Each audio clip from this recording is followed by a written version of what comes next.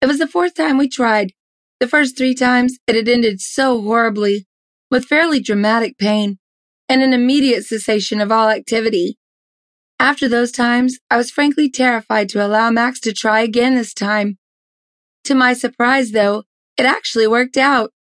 Thinking about it now, it was probably the position we were in that made it such a success. I was on the couch instead of on the bed.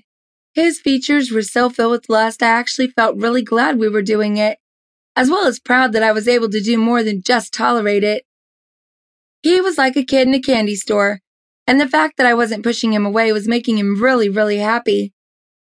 I decided to go for broke, and I started making moaning noises as though I really enjoyed it. I wanted to define the difference that I was not only able to tolerate it, but that I did actually enjoy it.